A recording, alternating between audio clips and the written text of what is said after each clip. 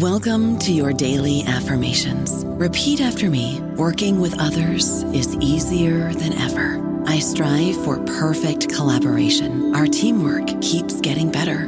Yeah, affirmations are great, but Monday.com can really get you the teamwork you desire. Work together easily and share files, updates, data, and just about anything you want all in one platform. Affirm yes to start, or tap the banner to go to Monday.com. With the Lucky Land Slots, you can get lucky just about anywhere.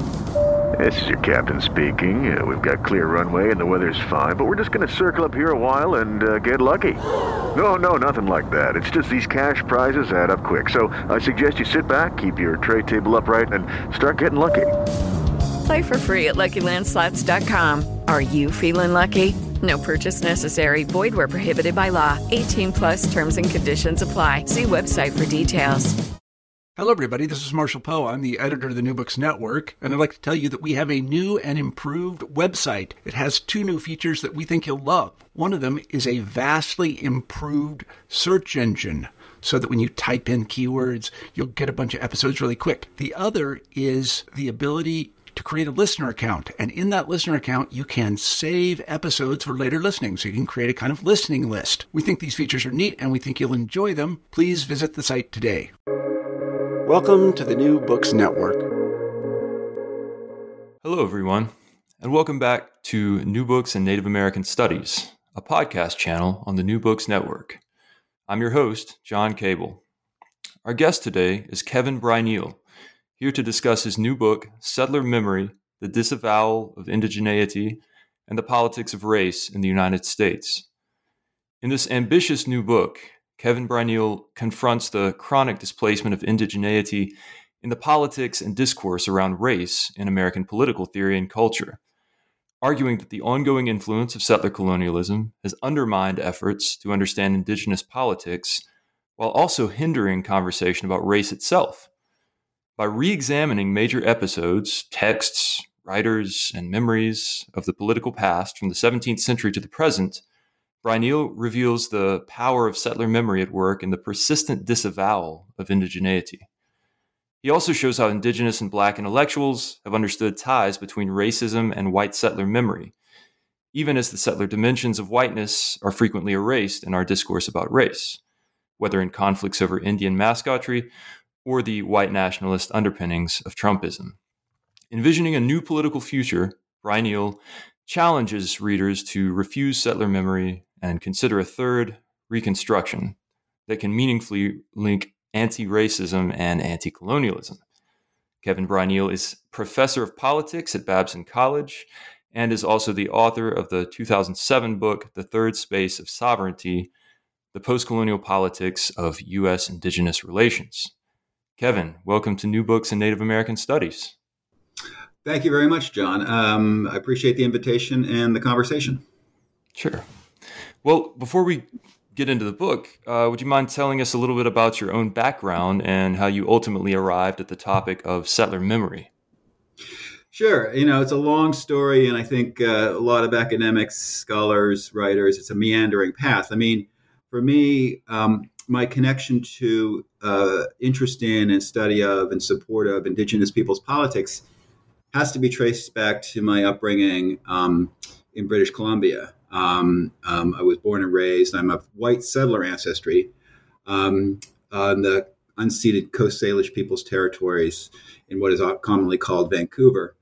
And there, and not to say Canada is so great, I refer to it in the book as the world's most overrated country, but at least there, and you can see this going on right now in conflicts, Indigenous people's politics are at least much more public, much more aware of them. And so as a young person, not terribly politicized, I was at least aware of treaties and blockades, Indigenous sovereignty. So when I went to the United States, the New School specifically, and tried to sort of figure out where my passions connected to my scholarly interests, there was a notable absence in political science on the study of Indigenous people's politics and settler colonialism in and of the United States.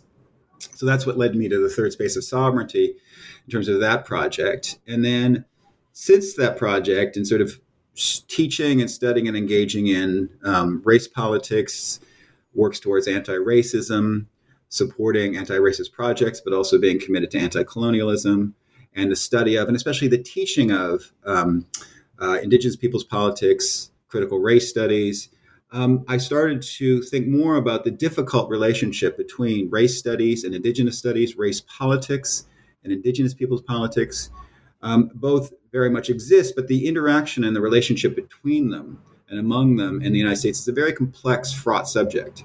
And so I eventually moved my way towards looking at some of the major narratives, texts, themes of U.S. race politics, and the way in which, as I say, indigenous peoples politics and settler colonialism aren't so much absent or erased, but in the background, sort of there and not there at the same time. And so I started to think about it through the notion of memory, of what we know, but sort of forget and disavow, that's in the background, habitually there, but not quite active in terms of our voices, the way we think about things and analyze, and also how we mobilize politically. And so I work through, as a teacher especially, thinking about how to get my students to think about not just indigenous studies on the one hand, indigenous peoples politics on the one hand, and say race politics, Black politics, immigration politics on the other hand, to actually bring especially the study of race politics and indigenous peoples politics together. And as I argue in the book, to understand that without engaging in indigenous peoples politics, without engaging in studying settler colonialism, I think we do not actually get enough of, and we're not going far enough in our understanding of race, racism, and the fight, the anti-racist fight in the U.S. And so that led me through to the major narratives I think we're going to talk about today. The basic thesis of settler memory seems to be that indigeneity is, in some pretty interesting ways, both present and absent in the stories that many Americans tell about themselves.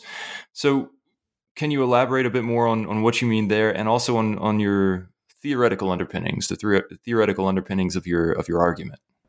Sure. I mean, here we are. It's 4 days from Thanksgiving, right? And so there's going to be a big celebration in some schools. There's going to be probably plays. You're going to have images of Native people. You're going to have the classic Pilgrim story in the colonies, and you're going to have this performance. And November is also Native American month. And you're going to have, now that there's starting to be team names being changed, but you're still going to have high school and other professional teams with Native American monikers on them. We have, and what I mean by the background, there's a presence of indigeneity in one form all across the United States, whether it's the names of cities and towns and states.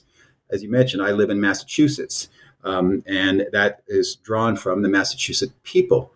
And that in our cultural, artistic, political, social lives, indigeneity is not erased. It's very much there, often in the background, sometimes coming to the foreground for often very settler events such as Thanksgiving. And so to speak of it as erased is to imply that there is no acknowledgement or engagement with indigeneity at all. However, the way usually indigeneity, indigenous peoples, and colonialism are engaged with is as something of the past, something that once happened, that may in some liberal forms was tragic and sad, but does not reflect the contemporary moment. And so I often use the term disavowal, which is not the same as erasure. It's a way in which we deny or deflect or ignore or find rationale for not engaging in something that's contemporary. So indigenous peoples' politics and concerns are matters of the past. So is colonialism. We occasionally acknowledge it in terms of place names, in terms of annual celebrations, so to speak, of Thanksgiving and other ones. But we don't actually engage with indigeneity and settler colonialism, and also, importantly, what it means to be a settler. And this is a key part of my argument, what it means to be a settler today in our contemporary period. And I'm not just talking about 2021, but the narrative that brought us here. And so a key part of my argument is to say that indigeneity actually resides constitutively in a way that's shaping what it means to be white, what it means to talk about race and race politics, what it means to talk about even being an American. And we sort of leave that in the background, often don't bring it up. If we do bring it up, it's often to mention it, say that's part of the history, and then to move on to something else, to elide it, to disavow it. And I want to bring it back out of the background, and think about what it means to actually engage with it seriously as constitutive, as very much shaping our own social, artistic, narratives, but also, very importantly, centrally for me as a political scientist, our politics and the way we understand why we are where we are today. What is the relationship between the past and the present? How does it shape our present relationships to one another, especially along the lines of race, indigeneity, settlers, and colonialism? And how can we shift these narratives to maybe open up different ways to think about our future possibilities? So in the first chapter, you take a foundational event in American history, and particularly in the history of how race developed, and you sort of turn it on its head. So how and why have both historians and non-historians tended to misread Bacon's Rebellion? Yeah, a great question. I mean, I think Bacon's Rebellion is a great example of settler memory in the sense that it's not so much the people who are reproducing settler memory habitually, not even necessarily consciously, are overtly pro-colonialist. In fact, many people are anti-colonialist, anti-racist. But Bacon's Rebellion has taken on this sort of originary mnemonic foundational moment in U.S. racial history. Of course, it's prior to the creation of the United States, in which race gets created. The black-white binary gets created, which you had the potential for a cross-racial class coalition of potentially white and black people against the ruling class. And that was broken and by the ruling class, who divided white and black people, working class people, against one another instead of against the ruling class. So this becomes a classic argument of how we could have had one form of coalition between working class people across racial lines and ended up with another one across that was pitting people against racial lines. So white working class people ally with white elite people, rich people. This is foundational for the relationship between class and race in U.S. political history and racial history. And there's a lot of truth to it. Fundamentally, and this is almost always acknowledged in the narratives, Bacon's Rebellion begins with massive Indian killing, the effort to get Indian Native people's property, intense violence against Native people. And almost all the narratives acknowledge this and then move on to the story of the relationship between the construction of whiteness and blackness, and the relationship between poor and rich. That latter part of the narrative is completely important, but there's no effort to engage in what does it mean that a good portion of this particular initial violence was basically settler violence, white settler violence for land, white settler violence for property. And so when we're talking about the meaning of whiteness that comes out of Bacon's Rebellion, we certainly need to talk about class conflict and the elision or the eliding of class conflict through racial conflict. But we also need to talk about the relationship to land and property and settlement, and how that is also constitutive, formative of what it means to be white. And that's the part that I want to emphasize, that what it means to be white coming out of Bacon's Rebellion is certainly about being anti-black. It is also about being anti-Indian and for the claims to land and being a settler. So that's a key part in terms of the meaning. All the facts are there, so to speak. All the facts are there in the story. Kehaulani Kauanui, who is also the co-editor of the series that my book's published in, she has one of the most recent articles that actually draws this out. Kehaulani really effectively draws out this absence and what it means to make it a presence. For me, I want to really emphasize that we need to talk about whiteness as a white settler identity. And that's missing from the Bacon's Rebellion story. When we put it back in, I think we then expand our sense of what white supremacy means to account for colonialism. And I think it's fundamental. And it's something that's articulated, as I point out, in articles, in teaching, without actually going back and thinking about not just the history itself, but the meaning of the history itself. And that's why I think that's when we're talking about memory. Well, you make a really great point, I think, throughout the chapter and especially at the beginning, that lots of well-intentioned historians and historians who are also teachers want to include Native people, a discussion of Native land in their discussions of American racism, the history of American racism, but they often find themselves just dropping Indians halfway through the story because telling that story in that way becomes too complicated. Absolutely. And let me just bring this right up to, because people might be listening and saying, why should I care about what's going on in the 17th century? And why does it matter to think about this in terms of whiteness as a white settler identity? So let's take, the decision, the not guilty verdict for Kyle Rittenhouse just a few days ago, right? And so people have been talking about him obviously going there as somebody who was opposing the Black Lives Matter rally, brought a gun, helped to provoke a conflict, killed two white supporters of Black Lives Matter, so anti-racist, wounded somebody else. And so it's been articulated that he is a racist, white, he's been seen flashing the white power sign and a white nationalist. Probably all true. He went there to defend property. And his defense is I was defending property. Now, my argument is he is not simply a white nationalist, probably. He's a white settler nationalist. And to understand Kyle Rittenhouse and how the language of self-defense and the language of him not simply being a sort of, evil-eyed racist, but a kid who sees himself as defending the land, defending the property, is a classic white settler articulation. And if we split off the notion of race and racial hierarchy from colonialism and land dispossession and genocide, we do not make the connection back between racial acts that are, say, opposing violently the efforts to bring about anti-racist measures through the Black Lives Matter movement, and how the defense of property is also fundamentally tied into, historically and today, a settler-colonial relationship to belonging and the violent defense of white settler belonging in land and in these territories. And so I think if we start to think about whiteness as a form of white settlerness, I think we can expand our analysis and understanding of the history and the present of what it means to talk about a white supremacist society and what somebody like a Kyle Rittenhouse claims and thinks he's defending.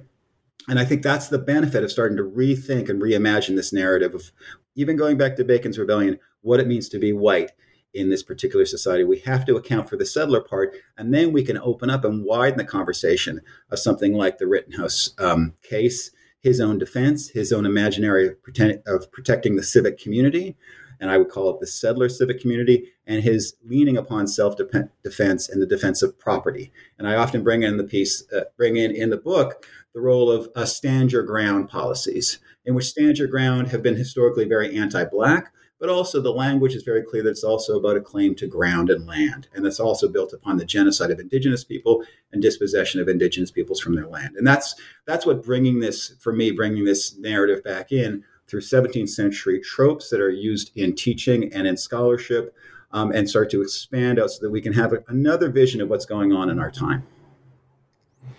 So moving on a bit and discussing the Reconstruction period, and specifically W.E.B. Du Bois's popular account of it, you have quite a bit to say about how land, both the idea and the story of land, gets talked about. So can you explain that a bit? Absolutely. I mean, somebody like Du Bois's Black Reconstruction is canonical. I think everybody should read it. It's one of the most important historical books about the United States, about race in the United States, about race and class in the United States. And so my argument there, and it's again almost like Bacon's Rebellion, it's the notion of Reconstruction is a type of framing that goes back to this particular period after the Civil War, in which we're thinking about how do we change the society, radically change the society to be anti-racist, to be non-racist, to have equality and freedom along lines of race, class, and hopefully gender. So it's a fundamental text, a profound text that served its own purpose for arguing against those in the so-called Dunning School who saw Reconstruction as basically a failed project for many reasons, including the argument that somehow Black Americans weren't ready to be free citizens, active politically, and responsible for themselves, which of course was all racist nonsense. In the argument that Du Bois makes powerfully, that we all read and reproduce, by his own account, land and the distribution of land is fundamental to the political and, just importantly, economic freedom of Black Americans. And he goes back to land all the time. Now, Du Bois himself does not theorize or think about where this land comes from, what the role and the meaning of land is, and what the role and meaning of Indigenous people are in relationship to this Reconstruction project. Now, I don't actually critique Du Bois for that. He's done enough for us. My concern is not to say Du Bois should have written a bit different book. My direction is to the readers, the many of us who should be reading Du Bois, to think about what it means that the question of land, what I call the story of land, is both absent and present. There's an assumption about what land means, often in terms of property. There are other times in which it could mean something else. And for me, going back and thinking about the story of land is thinking about the story of dispossession. It's thinking about the story of how land comes to have its meaning, from land that's Indigenous territory to land that's constructed as property, and also to the story of indigenous people's own history in this period, both in terms of being dispossessed, experiencing massive, horrible genocidal violence, but also forms of resistance in various locations, and also forcing agreements for treaties that allow for the expression of indigenous sovereignty. So I think there's a missing narrative here in terms of the story of land and what it means for the possibility, if we're going to talk about a third Reconstruction right now, which I think there's a language of third Reconstruction, where is the story of land? And I don't mean the story of property, the story of land and our relationship to it and land in all life. And where is the story of indigenous people's sovereignty? It's not for me just a matter of mixing this all in, stirring it up, and we have a new project. I think we have to really think about what the major sort of historical narratives are, tropes are that we draw upon, the lessons of the past as we move forward. What is there that we need to draw from it and reproduce? And what do we actually need to rethink in terms of the type of assumptions, disavowals even, that we've engaged in as, say, a type of left political project if we're going to talk about Reconstruction. And Du Bois's text is incredibly powerful, but also teases a little bit in terms of the role of land that I think those of us going back to that text, I think we have an obligation to look at it again and to really think about what the story of land is and what other possibilities for liberation and a Reconstruction could we imagine and maybe enact ideally if we rethought the relationship to land that wasn't just about property. Right, and I thought it was interesting too that we're rethinking what the political left is saying about history and about these foundational historical events. It's not just fault that you find in the sort of reactionary right. It's also sort of a progressive historical narrative that also needs to be retooled in the direction that you're talking about. Yeah, and for me, it's what I call sort of a loving embrace. These are people who are my allies and comrades who I've learned from. I've learned so much from Du Bois and from Bacon's Rebellion, and the people I'm engaging with are not. I'm not referring to them as on the opposite side of the so-called barricades. I think this is part of a sort of imminent critique when we can think about how we can do things better. And so Du Bois, I'm fundamentally shaped by Du Bois, and we'll get to Baldwin and Bacon's Rebellion. But given that I've been working in the area of indigenous studies and settler colonial studies for decades now, I start to, as many others have, I'm not the only one making these sorts of arguments, start to see the problem with these gaps and these absences and presences for how we in the left start to imagine a better world. And I think if we don't engage with that seriously, say around the issues of indigeneity, of what sovereignty means, it's not state sovereignty, but indigenous sovereignty, of what the story of land can be, we're just going to reproduce the same mistakes, the same problems, the same tensions we've had in the past. So I think it's our obligation to both draw lessons from the past, to be the beneficiaries of all that Du Bois provided us, but also, I think, to engage critically with what those lessons might be, what they offer us, and what we have an obligation to supplement, rethink, and reimagine. Well, you mentioned Baldwin. So the writer James Baldwin is well known for his unsparing critique of American racism. How did he also grapple with the nation's settler colonial past and present, and how might we sort of begin to read him differently? Yeah, great question. I mean, I teach Baldwin I've been teaching Baldwin for years in my critical race and critical race. It's now called critical race and indigenous studies.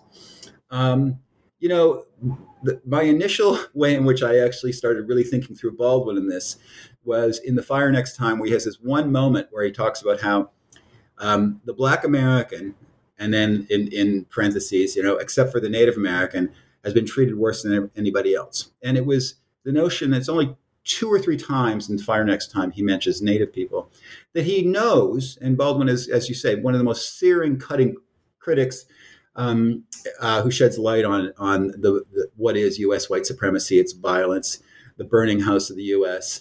in terms of its white supremacist foundation and maintenance. He knows and sees the history of settler colonialism. He doesn't call it that. That was not sort of a vibrant term at his time. The genocide of indigenous people, dispossession. And so he gestures towards it. And this gesture towards it and then away from it is again, this type of disavowal. Once again, like Du Bois, I've been fundamentally shaped in the way I view the world for James Baldwin. I'm indebted to him. And so my critique is then not saying that Baldwin should have talked about this in a more elaborate way, but it is to say, since Baldwin is one of the most often read authors today around race, that we who are engaging with Baldwin need to have an opportunity to draw from all these moments where he's gesturing towards genocide of indigenous people, towards indigenous people themselves and their activism in the 70s, and colonialism, and to incorporate that back into the wider sense of what he's talking about when he's talking about the white supremacy of the United States. Because I think with Baldwin, we have the opportunity through his text to think of what it means to talk about white settler supremacy, to talk about the white settler. He has a very powerful passage in the piece from 1984 in Ebony Jet magazine, I believe, called On Being White and Other Lies, in which he talks about the Norwegian becoming white. And he certainly talks about anti-Blackness, but he also talks about violence towards Native Americans, violence towards the land, sexual assaults of Black women. He talks about all this array of what it means to be white. And the part that we don't sort of draw in to think about what Baldwin's saying, and I don't think he's gesturing directly towards colonialism, it's not a language that he was articulating, is the role of violence towards indigenous peoples, sexual violence, racialized sexual violence, and violence towards the land. And for me, I think it's an opportunity to take the brilliance of James Baldwin and open him up even more for the reader of how he is gesturing towards, and then sometimes away from, but then back again towards settler colonialism, the presence of indigenous peoples historically and to our time, and also how you can't understand the United States, not only without looking at white supremacy and anti-Blackness, you cannot understand it without understanding genocidal actions and dispossession towards indigenous peoples and the persistent politics of indigenous peoples. And throughout his sort of oeuvre and his own arc, he starts to recognize and speak more of contemporary political actions by indigenous peoples.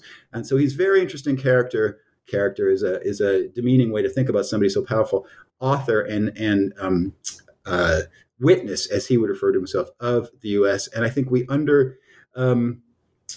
undermine ourselves in our reading of it if we don't start to take account of other things he's gesturing towards that bring them back into the picture to think about what it means to have Baldwin help us see a wider picture of U.S., not just white supremacy, but white settler supremacy. I don't know about you, but I'm very busy and I don't have a lot of time to cook. That's why I subscribe to Factor. Eating better is easy with Factor's delicious, ready-to-eat meals. Every fresh, never frozen meal is chef-crafted, dietitian approved, and ready to go in just 2 minutes. You'll have over 35 different options to choose from every week, including Calorie Smart, Protein Plus, and Keto. These are 2-minute meals. Factor meals are ready to eat and heat, so there's no prepping, cooking, or cleanup needed. They're flexible for your schedule. Get as much or as little as you need by choosing your meals every week. Factor is the perfect solution if you're looking for fast, premium options with no cooking required. Sign up and save. We've done the math, and this is important. Factor is less expensive than takeout, and every meal is dietitian approved to be nutritious and delicious. Head to factormeals.com/NBN50 and use code NBN50 to get 50% off. That's code NBN50 at factormeals.com/NBN50 to get 50% off. And he can be sort of a model for us in that you mentioned in the book once or twice about how he, and you just mentioned now, how he sort of evolves in his thought over the years. Even in the early 1980s, I think it was Audre Lorde, sort of in discussion with Audre Lorde in relation to gender and other topics. And so the more we learn, the more our thought evolves, and the so yeah. If I can build up on that, I mean, I think that the conversation with Audre Lorde is incredibly important, because the one thing I have not said yet, to my own liability, I should have, is a part of, I think, bringing in settler colonialism is also talking about violent settler masculinity. And obviously, white supremacy is already sexually violent and heteropatriarchal, but the defense of the domestic realm, the defense of property, almost always has some sort of an either implicit or explicit form of heteropatriarchal violence that is justified, that is about dominant, violent settler masculinity. And I think we can come back to the notion of Rittenhouse and the Proud Boys and other people in terms of what they're defending. And I think when it talks about when he's engaged with the conversation with Lorde, she's trying to get him to think through more, first of all, their relationship to America, but also the fundamental heteropatriarchal core of the U.S. project, the role of sexual and racial violence. And I think to talk about settler colonialism is to talk not only about anti-indigeneity and indigenous violence, violence towards indigenous people and dispossession. It is to talk about settler heteropatriarchal violence, settler masculinity, as at the core of what we're talking about when we talk about white settlers. And I think Lord is somebody who's moving in a direction, not in terms of settler identity, but in terms of him having to be a little more attuned to the dynamics of gender and sex in his analysis of white supremacy. And I think it's a powerful conversation between the two of them. And like she's done with so many people, Audre Lorde has educated us all and also has educated their James Baldwin. Mm-hmm. So in your fourth chapter, The Free Pass, you discuss the pretty sticky issue of team names and mascots, and sticky that is because there seem to be helpful and then not so helpful ways to approach this problem from a position of concern. So can you talk a little bit more about that? Sure. And I just saw today that apparently the Cleveland team that was called the Indians are now called the Guardians. And it's really kind of nice. It's very nice to see that there is some movement here. I think that from these realms of the culture industry and sports, that there seems to be a movement of seeing the problematic nature of these names. So I'm completely supportive and grateful and in solidarity with the political efforts to change these names. And it's encouraging to see that there's some movement. In Massachusetts, where I am, there's an effort to move a bill through the state house to get passed so that no high school or any K through 12 can have any of these names. So I'm completely supportive of these and have been, when I can, been part of advocating for them in city council meetings and in the state legislature. My only concern is that it's certainly the true that they're racist names. But if we're not accounting for the relationship to colonialism, that they're another form of dispossession, they're another form of appropriation of indigenous people's identity, a caricature of indigenous people's identity, that we have to see it as not only as racist, as demeaning, as dismissive, as stereotypes, but also another form of a colonial gesture of an erasure, of exploitation, of expropriation. And for me, we need to not stop at the team names, but understand that this is a process that by making indigenous peoples invisible, turning them into stereotypes, we then don't take indigenous peoples seriously as real living actors fighting for land back, for sovereignty, against such things as pipeline developments. And so I think fundamentally the anti-racist argument is one serious, strong piece of this. But if we're not taking the colonialist and the settler colonial argument in terms of what the process of appropriation is going on, we're not going to be able to move in a direction in which we get to the larger piece of it in terms of the theft of land, history of indigenous genocide, and the effort to support and consider what it would mean to back and live in a world in which indigenous people's sovereignty is a vibrant part of our political, our sense of community and a relationship to one another. So before we get to the final chapter, just a quick sort of basic, but maybe not so basic question. Why has it been so consistently forgotten, this colonial piece that you're talking about, that from the retelling of Bacon's Rebellion all the way to the team names issues? Why do we, and have we always forgotten to think about U.S. history in terms of colonialism and land theft? It's a very good question. I mean, I think one sort of direct answer to it, I think to think about it and engage with it as a serious political matter that needs to be addressed, really it matters, and it involves, if we're going to talk about Reconstruction, a massive reconstruction of what it means for us to live together in a way in which is non-oppressive, is emphasizing the freedom of all, and it does not require violence and separation of others and the extraction of value and property, and in relationship to us, one another, as workers, as living beings, in relation to the land and life. And so to think about what it means to engage in the history of colonialism today is to think about what it would mean to have a decolonial analysis that moves towards an anti-colonial project. So we get into such issues. What would it look like if we're going to talk about land back to indigenous peoples? what would it look like? And this does not involve land back in terms of property, the way we talk about property. It involves rethinking our relationship to land and life. And that's a more difficult way to frame things than, say, talking about racial equality, although getting to the issue of racial equality is incredibly difficult, as we know, that involves a violent reactionary movement, as we are seeing very much. But to imagine at least equality within the United States is at least something we can figure in our imaginaries, right? And so that at least is something to envision, that we are all equal within this thing called the United States. But if we're talking about colonialism, we have to really imagine what it is to actually radically restructure what these lands are all about, which means thinking beyond the U.S. as a project. And that's not to say that anti-racist movements aren't invested in doing that as well, some of them. But there's one thing to talk about a project that's about assimilation, where we're all equal within the U.S. project, say the U.S. Nation, and another to talk about a project, a decolonial, and then an anti-colonial project, in which you radically rethink what it means to talk about us being a community, being good relatives to one another, being good to the land and life and one another. And I think that becomes a much more difficult direction to go. But I think if we don't at least start talking about that, engaging, I actually think it undermines our effort to talk about anti-racist projects as well. And I think that's a big part of it. It's easier to think about these things as matters of the past, that maybe it's tragic that this happened to Indigenous peoples way back when, but we are where we are now. We can't do anything about it.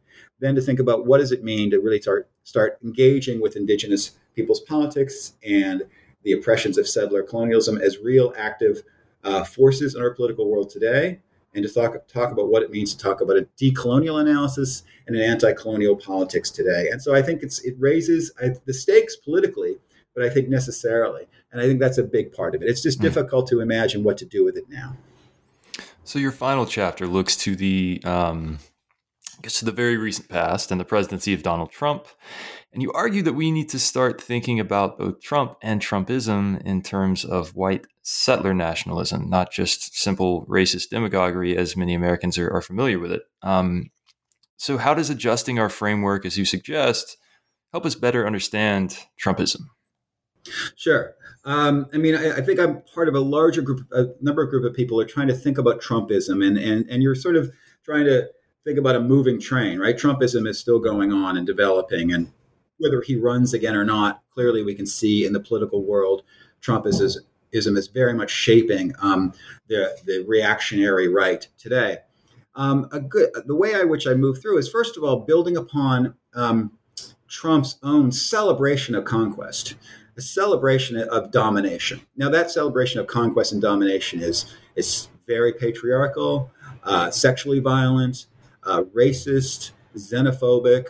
All of those things are a key part of it. But also he celebrates the conquest of the nation and builds a sort of language of domination conquest, which is in these lands is very much about a settler colonial conquest, and has also had a history of his own battles with and denigration of Indigenous peoples.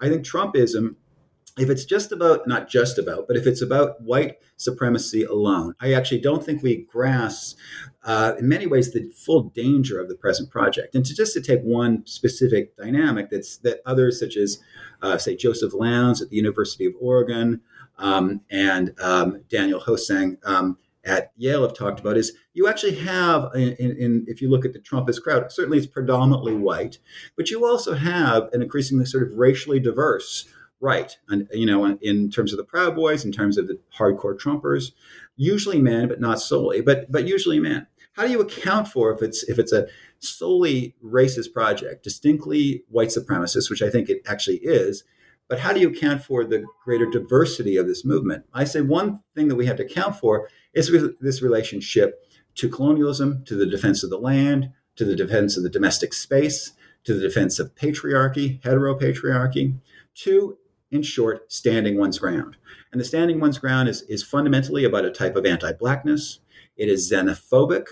It is also about claiming domination over this land that's been conquered, and to be willing to violently fight for and defend this particular ground, whether it's property in Kenosha, Wisconsin, whether it's the various forms of efforts to fight for, whether it's the McCloskey standing out with their weapons against Black Lives Matter protests, if we don't actually see this as also an effort to not only defend whiteness, but also settler colonialism as one and the same project, I don't think we're actually grasping not only this whole movement that precedes Trump and that he's animated, but also I think the dangers of it, but also how we mobilize. And I think I would hope that a project that is opposing Trumpism and the reactionary right is certainly focused on issues of racial freedom and inequality, those around gender and class, and need to talk as part of that project about colonialism. Because if not, I think we are underestimating all the different sources that he is drawing upon, that Trumpism is drawing upon, that the Proud Boys articulate, that various parts of the reactionary right articulates about domination of land and bodies here in a racial, gendered, and colonialist terms. And so that's why I think it's very important to take this obviously profound, dominating figure in our time, Trump and Trumpism, and understand him as very representative of white settler, the white settler nation, both in terms of his rhetoric, but also his policies, as I point out, but also in terms of what animates the support for him that I think is clear is going to go beyond just Trump. And we can see that in the reactionary right across the country today. So what does it mean to refuse settler memory, as you suggest in your conclusion, and where do you look for inspiration in terms of that sort of resistance? Yeah, absolutely. I mean, refusing settler memory first means refusing this disavowal. So you don't just gesture towards indigenous peoples or settler colonialism as something you have to talk about, and then go back to what you wanted to talk about to begin with, in terms of whether it's race, gender, class inequalities, capitalism. These things are all sewn into, of course, issues of the history and the present of colonialism, and also part of what I think indigenous peoples in the many radical forms you can see are fighting against. It is to think about how we bring this back. This refusal is to refuse the disavowal and to avow the fact that we have to engage with colonialism as a project that needs to be opposed, and we have to engage seriously in collaboration. I am a white settler. I am not of an indigenous nation, but in collaboration with indigenous peoples in their movements, which is not to say all indigenous political movements are, of course, the same. But of course, we can engage with the projects that we find are trying to also deal with issues of extractive capitalism, sexual violence, racism, and so on and so forth. So refusing is to then refuse the disavowal, to avow it as part of the way we're imagining the politics we're engaging with, the forms of collaboration, and the worlds we're imagining. And me, as a white settler scholar, I look to many sources in the book, but also I end the book looking at often indigenous and Black radical women, poets, artists, activists, organizations.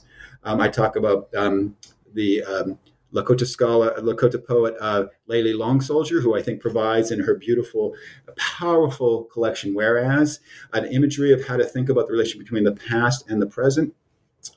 Christina Sharp's work In the Wake, for me, has also been a way to imagine a way forward that actually is taking account of the past that is not past, as she would put it, and to think about a way forward in which we are beholden to one another.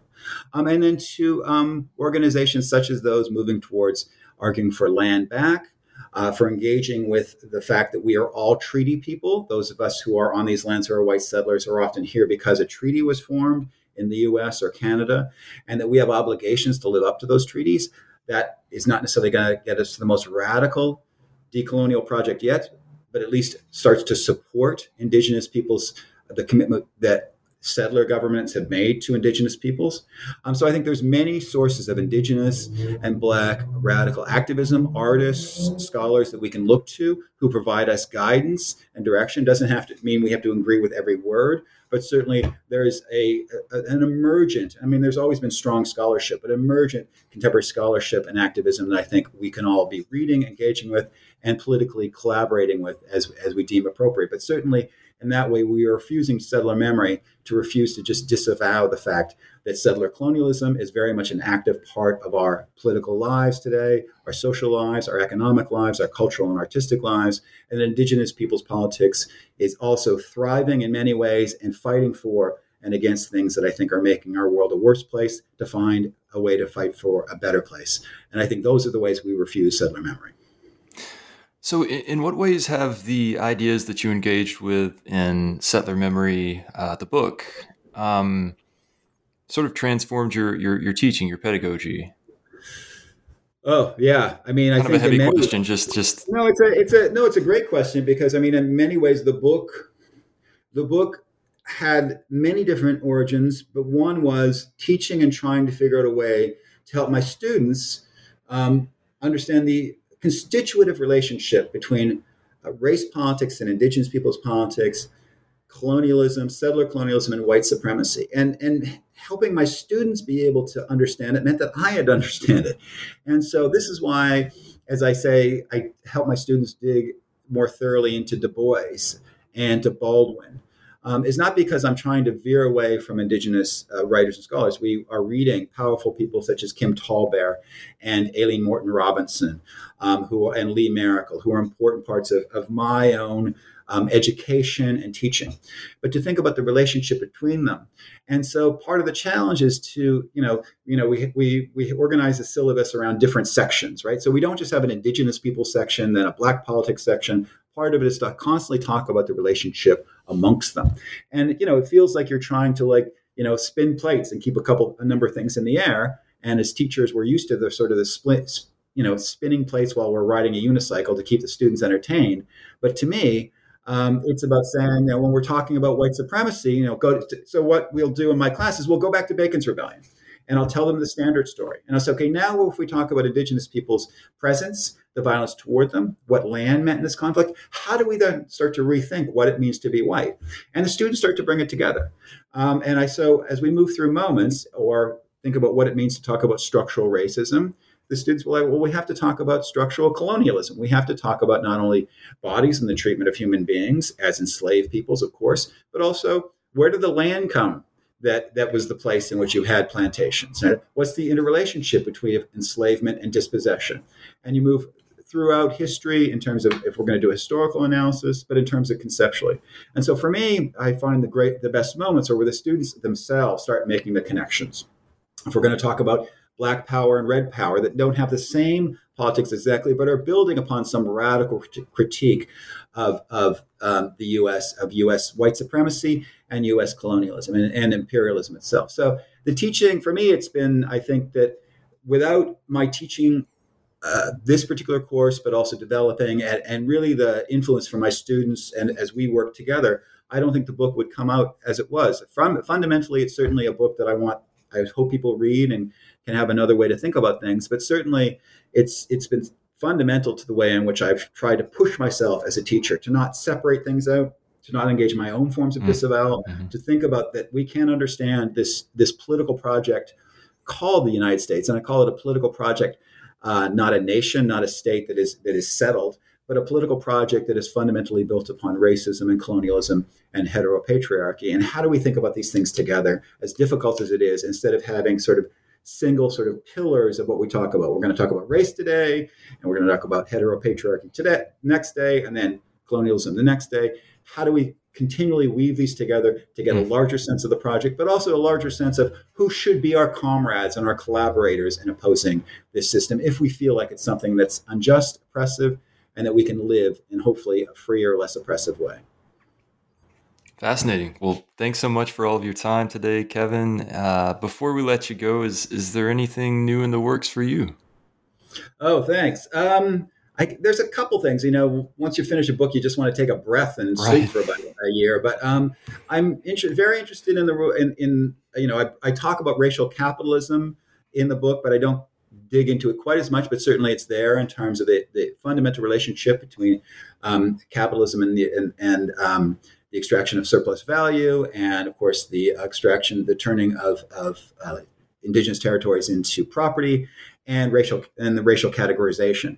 And I'm interested in continuing to pursue this in terms of going along with my theme, how we talk about the relationship of colonialism, settler colonialism, and racial capitalism. I'm also interested in pursuing a little bit the role of race colonialism and gender oppression in sports of various sorts. Obviously, coming out a little bit out of my chapter on sports names, but I'm interested in the practices and the role of bodies in sports. And so that's one project. And then sort of I'm in the critical race theory world that's being, of course, very much under the spotlight by the right now. And so continuing to theorize how we can connect critical race theory and indigenous studies, maybe in terms of different, I think, directions that I think are not as helpful, and ways that we can move in a direction as teachers, as scholars, and activists to think about how to talk about structural racism. So those are sort of three general buckets that are still like buckets that still need to be filled properly. That's sort of the direction I'm going, but certainly similar themes that I have now, but I think different focal points of study. And I think the next sort of set of papers I know I'm doing are going to be connected in some way to further theorizing racial capitalism. As of yet, since I'm still in the middle of grading papers, I need some time to sit back and read some books, a lot of sitting back and reading some great new books to figure that out. So those are the general categories I'm thinking about moving next. Kevin Brynjul, thanks so much. Thank you, John. This was wonderful. I appreciate the invitation, and thank you so much for the great questions.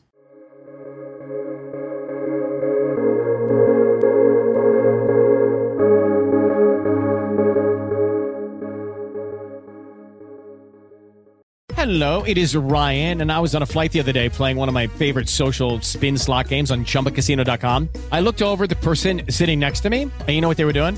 They were also playing Chumba Casino. Coincidence? I think not. Everybody's loving having fun with it. Chumba Casino is home to hundreds of casino-style games that you can play for free anytime, anywhere, even at 30,000 feet. So sign up now at ChumbaCasino.com to claim your free welcome bonus. That's ChumbaCasino.com and live the Chumba life. No purchase necessary. VGW. Void where prohibited by law. See terms and conditions. 18+.